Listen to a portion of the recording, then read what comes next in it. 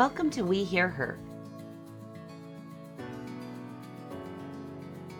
I'm Erin Trenbeth Murray, and I'm here today with another amazing woman who is sharing her story and insights into life lessons learned. Hi, I'm Erin Trenbeth Murray. Welcome to the We Hear Her podcast with women who succeed. Today, I get the opportunity to speak with my dear friend, Krista Parry, who all I can think of really that equates to Krista's name is bold. I just think of her and think of her boldness in her career, boldness with her passion for skiing, boldness in her passion for her family, and all that she does with her sports and activities. She just is really out there and courageous. When you look at Krista, I have to tell you a little bit about her. At 21, Krista traveled with the 2002 Salt Lake Winter Olympic torch relay as the spokesperson.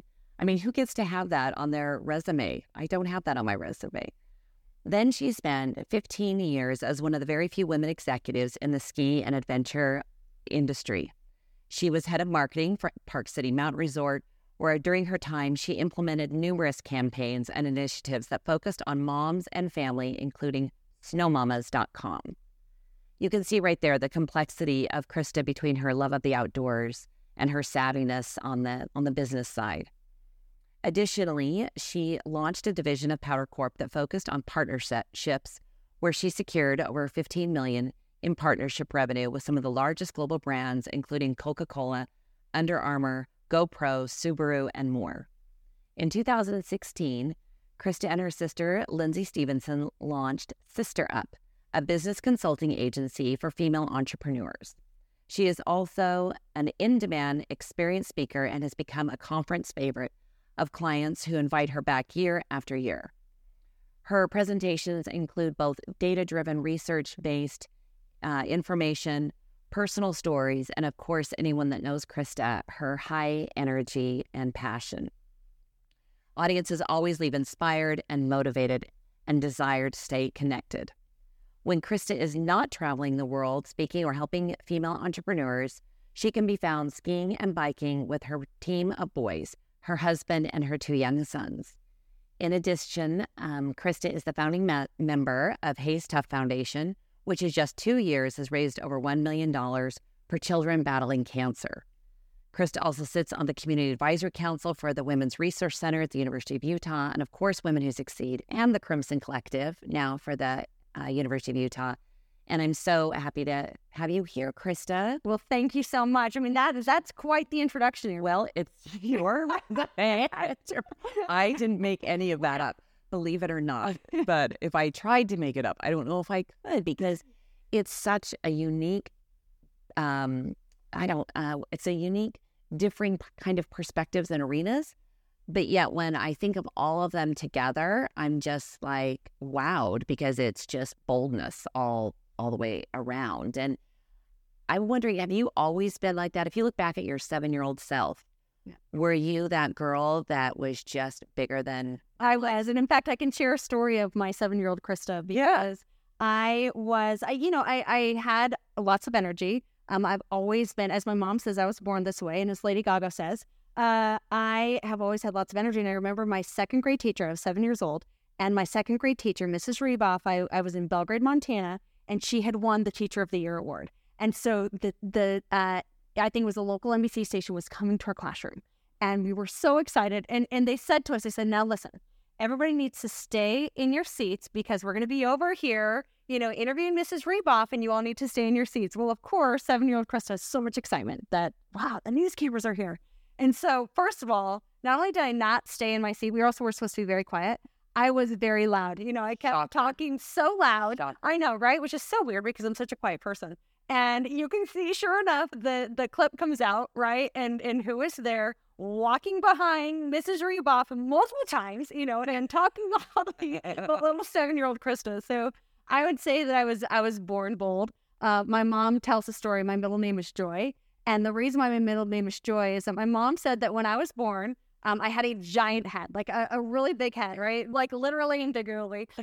And she said, I thought we were going to be a 15-pound baby. I was a 6-pound, like 5-ounce baby, but I had this giant head. And she said when she delivered me, it was like the angels were singing joy to the world. And so that's why my middle name is Joy. Oh, I love that. That's so you. And which is interesting because Tim, your husband, is much, maybe his cadence, his pace is a little lower key. And I think that's what's so amazing, right? Like when you meet, when I met your husband, right, for the first time when I met Jeff, I'm like, oh my gosh, of course, because I think that bold personalities, right? The yin and yang. Who's like us, it is that yin and yang. And I think that, that's what's so amazing. And that actually is the reason why I've been able to do so much in my life. Like I've always had women my whole career be like, how do you do this? I'm like, you want to know how I do this? I do this because I have such an incredibly supportive husband who has never felt threatened, right? It was never about his ego, which is what we typically find. And he just has always been so supportive of me. And I think that is the only reason that we get to places like this, right? It's because we had those people who were taking on a lot more work at times than what other people were. More behind the scenes kind of thing. That's right. For sure. So do you think, so you have 2 sons and you're so busy. What I found phenomenal about you is that somehow you are carving out very segmented, compartmentalized pieces of time. And when you work hard, you seem to work really hard. When you play hard, you're playing really hard. And when you're mom, you're really being mom. And there's just this very definitive, and it's been so obvious as I've just gotten to know you, 5 months? Right, which is crazy. We're like soul sisters. I know, right? 4 or 5 months even. But that your boys come first before anything else. And I was wondering if you could speak a little bit to that commitment of being a mom. Well, and it's interesting because it was not always that way, right? I always knew that I wanted to be a mom that shows up. Like I wanted to be a mom that was there. And I think it's because in my childhood, I didn't have a mom that always showed up. My mom had a mental breakdown when I was 10 years old. In the 5th grade, which is a very pivotal time. How old's your son right now? So about the same. So I had an 11-year-old and a 13-year-old. Yeah. And so it was actually about the age of my boys. And my mom had a mental breakdown for lots of reasons. She had lots of terrible memories that she started remembering. And she was about my age now, and it makes me so sad for her because I think about what she was doing. She had I have 4 sisters, so there's 5 girls in my family. And so here is my mom who didn't have any support. Literally, she was meant to raise us kids. My dad was a high school teacher, a high school coach. He was gone all the time. And then if he wasn't home, he was at church callings, he was at church meetings. And my poor mom, who suffered 2 miscarriages, right? So she had 2 miscarriages. In fact, she delivered 2 stillborns, and she never got help, because she was just forced to be like, no, you have to just keep doing it all. And I actually think there's probably a lot of women, a lot of my friends who I know who it's like, no, you just have to do it all. And so it's no wonder she had a nervous breakdown at the age of, 41, because how are you supposed to hold all that, right? How are we supposed to have the capacity to hold all that stuff? And so now as an adult, I can reflect back and say like, man, that is such a hard moment for a mom to have to live in. But as an 11-year-old, right, and you have a mom who's not there, instead you think, how terrible, right? Like my mom would come in and out of our lives, right? She'd kind of be there and then she wouldn't be there. And she was, because she was having to do these things on her own. And I think that it made me realize at a young age that like, okay, we cannot we don't get to choose the things that happen to us, right? We don't get to choose the things that happen to us, but we do get to choose is what we do with those things. And I think that I learned that at such a young age that like, okay, life is going to deal us lots of hard blues that we have zero control over, but we have control of like, what are we going to do with that? How are we going to show up? Right. And I think that throughout my life, like I did go down some bad roads, and I just kept remembering that like, no, this isn't what I'm meant to be. Right. I don't have to be the result of some of these consequences, some of these choices. I get to make other choices. And so I've had lots of hardships in life. And I think that those hardships are actually what make us the incredible people that we are, is because life was not meant to be easy. And I actually think that if life is easy, like sometimes I think my boys' life is way too easy, right? Yeah. Like, boys, I need to give you some hardships, right? Like, you need to learn how to be resilient, because that's what we learn when we go through these hard things. It teaches us how to be resilient. And if we don't flex that resilient muscle, right, then it's just like working out. If we don't work that out, then it's never going to get strong. And so I think that a lot of like, back to your question, right? This is a long way to get to your question of like, I knew that because my mom couldn't show up for me, that I wanted to show up for my kids. And yet I didn't take that path. I was, I had a very big career. I was one of the only women senior executives in the ski industry. I was traveling all over, right? I would travel 60,000 miles a month. I'd leave on a Sunday night, and I would get home on a Friday night. And my incredible husband, right, would take the load. He was a primary caregiver, right? And it was just what I did. In fact, I remember my older son was going to kindergarten orientation. This is crazy. And my nanny said to me, she said, "Hey, Krista, I just drove past the school. Did you see that Jack has orientation today?" And I'm like, "I don't have time. I've got a meeting. I've got to be up in Park City. I cannot go to his orientation." And I look back and I'm like, oh my gosh, my little guy. It like kind of makes me tear up because I remember driving up to Park City. I was late for a meeting and I got to the Mountain Dell golf course and it kind of like tears me up. And I remember thinking like, did you just tell your 5-year-old son that he's going to go to kindergarten orientation alone? Which is what I told him. And I called her up and I said, "Hey, can you put Jack on the phone?" And I said, "Hey, buddy, mommy's going to this meeting and I'm going to be back. I'm going to take you to kindergarten orientation." Because I'm like, wow, when you get in it, right? And it's all you know out. When you get in it, you're like, no, I just have to be in this. And so I'm really grateful that I had those moments to be like, okay, you got to check yourself, right? And again, I am so grateful for the experiences I've had. Because all those experiences, even these hard things of like people would say to me, like, it makes me laugh. People would always say to me, like, "I just don't know how you leave your kids so much," right? And I would always have a flippant response like, "Well, I don't know how your husband leaves his kids so much," or like, "Wow, I just love my kids way too much. I could never, travel as much as you do." And I think that sometimes we think that like, oh, that person is living a life that we can never live. But I think that sometimes if we just look at, if somebody would have come to me and said, "Wow, how do you do it all?" Right? Because we don't do it all. Sacrifice. There is no such thing as doing it all. Yeah. Right? And you said once to me, I remember you saying, I think it was the second time we had hung out together, and we were talking about your mom and my dad, some similarities with mental health challenges. And you said, I wouldn't change a thing. That's right. And I remember how it was like a bucket of cold water on me because I think I've had some victim mentality and over the years. And I think I'm at a good place. But when you said that, I realized, right, because that is who still makes who you are right now. And that I just want you to know how impactful that small statement was on me. Even those really difficult, challenging elements to our life, that's what made you resilient. It is. Tough and gritty and all the things that... And those are things, I think that sometimes we look at people and we think, oh, they've never been through something hard. But we all have. We all have, right? And we all have. And I think that when we realize, I actually think that's what allows us to get through hard things, right? If we don't have anything to reflect back on and to remember, like, let's say something hard comes up and you're like, oh, let me go back to Erin 5 years ago when I had to experience this with my dad, or I had to experience this. That's what gives us the courage, right? That's actually what allows us to be brave, to be able to move forward, because we can reflect back on that and be like, oh, yes, I've done this before. And maybe it's not the exact same thing, but we know that like we've gone through hard things before. Right. When you talk about your career, it's interesting because certainly people have told me the higher you get professionally, the further you fall, like all of that. And you've had some pretty highs, some pretty neat roles and jobs. When you think about the professional background that you've had, can you tell me something that rises to the top that is one of your very favorite accomplishments that you were able to strategize or own? You believed in yourself, you followed your gut, and it paid off. Yeah. I'd love to hear something about that. I think that really where it started was being a 21-year-old working for the Olympics. So actually I worked for Coulter & Associates, which was the PR agency brought in with Mitt Romney when kind of Mitt Romney came in to the 2002 Olympic Games. And I was actually 19 years old. I've always been a huge Olympic fan. And I knew that I wanted to work for the Olympics. And so, my sister worked for Coulter & Associates. I'm like, I've got to work for the Olympics. How do I get in?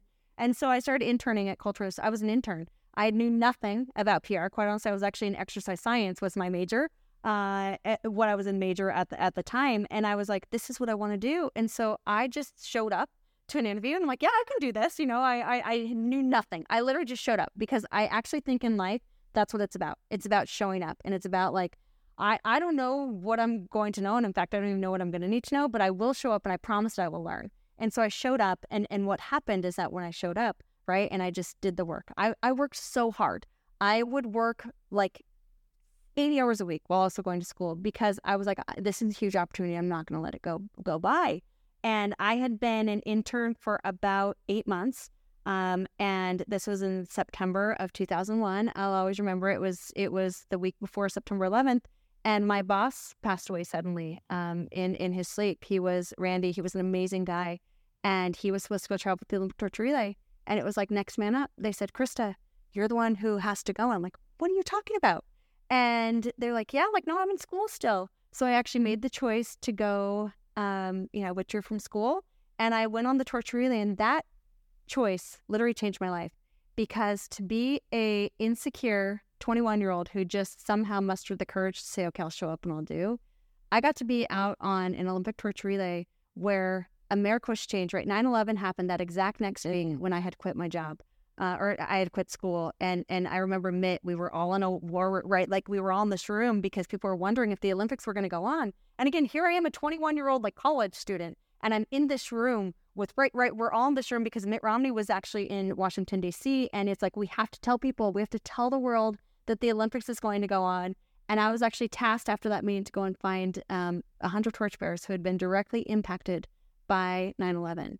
And those goosebumps. Next moments that I had over the next 3 months were literally like sacred. Like I was making phone calls in my cubicle saying, hey, I'll always remember call to Elizabeth Glick. Her husband, Jeremy Glick, was on United Flight 93. And I got to call Elizabeth, who had so much, right? She just had a baby. Like she had lost so much. I got to call her and say, my name's Krista Rolls, the 2002 Olympics. We'd love to have you carry the torch. And she said to me, like, Krista, I remember her sobbing, and I'm sobbing in my cubicle. And she said, this is the first time I smiled because Jeremy loved the Olympics and he'd always wanted to be an Olympian. And so to bring that hope, right? And again, here I am, just a 21-year-old. But because I said yes, right? Because I showed up, I got to have these incredible moments, and then to be able to go out on the torch relay and to be able to see all these people who had been impacted by 9/11 carry the Olympic flame, and see people who had lost limbs, see people who had just had a horrific like heartbreak, and for that one moment they got to carry that Olympic torch. It like changed my life because quite honestly, I had been even though I was confident, I had lots of things. I had contemplated suicide. I had some really dark moments in my life, and I had a really low self-esteem.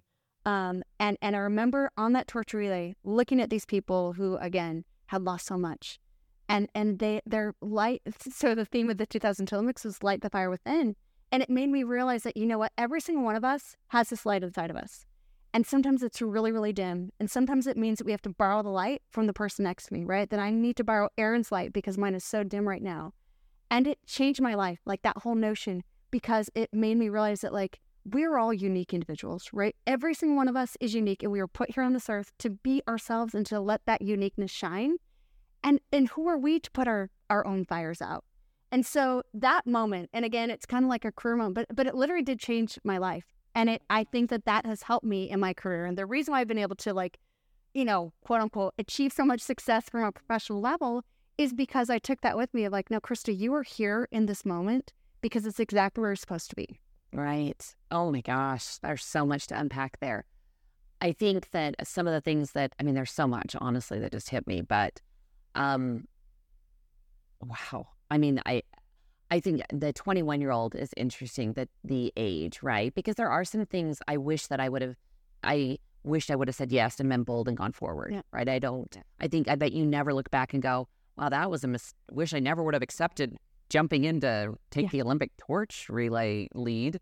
But sometimes when you're young, you don't realize how deep you don't realize the politics, you don't realize the complexity. So you're like, sure, I'll do that. I mean, I can think of things when I was 26 or 27 that I was probably still young enough in my career. Yeah. Or now I might be a little more like, it's so true. What are the politics in that? How much is it going to cost? Yeah. What's the timeline? What's the project management? The forecast for that. So I love that you just dove right in, and I can see emotionally, physically, possibly spiritually, intellectually, how that entire experience helped shape and form who you are as a woman, as a wife, as a professional, as a daughter, mother. It was literally everything. And I think back and I'm like, how in the world, right? Sometimes people are like, wow, that's so lucky. And I'm like, okay, yes, there is luck involved, but it also is just taking chance. It is just saying yes. I think that there's so often that we don't say yes, right? How many times, if we think about that, right? How many times have we not said yes? Because like, oh, geez. And in fact, I had to call my dad and be like, Dad, they just told me that I needed to like work for them full time. I shouldn't drop out of school. I literally said to them, like, I can't withdraw from school. I'm in my senior year. He's all, okay, listen, you're never going to get this opportunity again. Like, I promise you, Olympics. School will be there, right? Like, you can go. So thanks to my dad for really encouraging me. But I'm like, there's so many times that we don't say yes because we think we're not qualified, right? We think, we overthink, especially as women. Especially as women, right? Like, this is like my biggest thing. If I could teach any woman anything, it would be like, believe in yourself, right? Like, we need you. And I always say, like, if we don't show up, right, like, we miss out. And I think the world, even more important, the world misses out, right? Think about all these people who we are missing out on because they are too afraid to show up. Right, and they have so much to offer that's hidden. So much to offer. Well, I'd love to end with having you. The theme of show up has just been, so relevant in everything you've done. Taking control, or when you can't control it, showing up and being open to what is presented in front of you. There's still this very motion-oriented, proactive element about you and everything that you do, this constant movement forward. And if it doesn't work out, I'll pivot. And if it doesn't work out, I'll pivot. And what did I learn from that? And okay, I learned from that. Let's do something different. What advice would you give to us, let's say a 16, 17-year-old young woman just embarking? You've spoken a little bit to it, but maybe a little bit more to wrap us up. I think nothing is forever, right? Like, here's the thing is that sometimes I think we make a decision and it means that, like, oh no, that's going to be what I have to do forever. It's like, you know what? You can show up tomorrow and let's say there was an opportunity and you don't like it. Okay. So then you don't have to do it again. But like, oftentimes we think through everything before we even just show up. And so I think that notion that, like, nothing is forever, right? Like, okay, we can make a choice today because it feels right? And like, listening to our gut and be like, no, that feels right. And maybe tomorrow it feels wrong. Okay, great. Well, then tomorrow you can say, no, that actually wasn't the right choice. But I think that so often we think too long term, like, okay, well, where is that going to, or what is this going to do for me? It's like, no. Just show up in that moment. And it doesn't have to be forever, right? It can be that, like, great, okay, I moved to, I think a great example of this is that my sister, so right after college, she got a job in New York. And she's like, had never lived in New York State, right? We're from like small town, Montana, Denver. And she's like, and my dad said to her, listen, I can move you out there and you can call me tomorrow and say, I don't want to be here anymore. And I will come back and get you. And so it's just that notion that, like, you know what? Listen, I say this to my kids all the time. Okay, you can just go and do it. And if you don't like it, then we can say, okay, maybe that's not for me. But how many chances are we totally not even, like, taking by just not even, giving it a chance and by not even just showing up? And so show up is a big theme in my home and in my family and kind of in just like who we are, because I think then again, showing up just as we are. Sometimes we put way too many ideas of the way that we need to show up too. It's like, no. The world needs you exactly as you are. We don't need 100 like people trying to be just like Erin, although we should try to be just like Erin, right? Because Erin's amazing. But like, no, every single one of us needs to show up in our own way. This world is not meant to be black and white, right? This world is full of color, and we need everybody's color to show up. Oh, I love that so much. Krista, thank you for sharing. You so much. Oh, I loved it. That was, every time I talk to you, there's something new I learned about you. I can't wait to know you for years and years. Well, I love what you're doing. I think that it's so important for women and for girls to just know that, like, hey, we need you. Literally, the world needs you. And we just need you to show up exactly as you are. Oh, that's beautiful. Well, thank you for joining us today for the We Hear Her podcast with Women Who Succeed. You can see why I love so much hanging out with Krista. The energy is just so contagious, and she's so thoughtful at the same time. Fast-paced and thoughtful, all in one. Bold and constant motion is Krista Parry. So thank you, Krista, and we look forward to talking with you again in the future, and please join us for a future podcast. Thank you for taking the time to hear her. Join our efforts and learn more about Women Who Succeed at womenwhosucceed.org.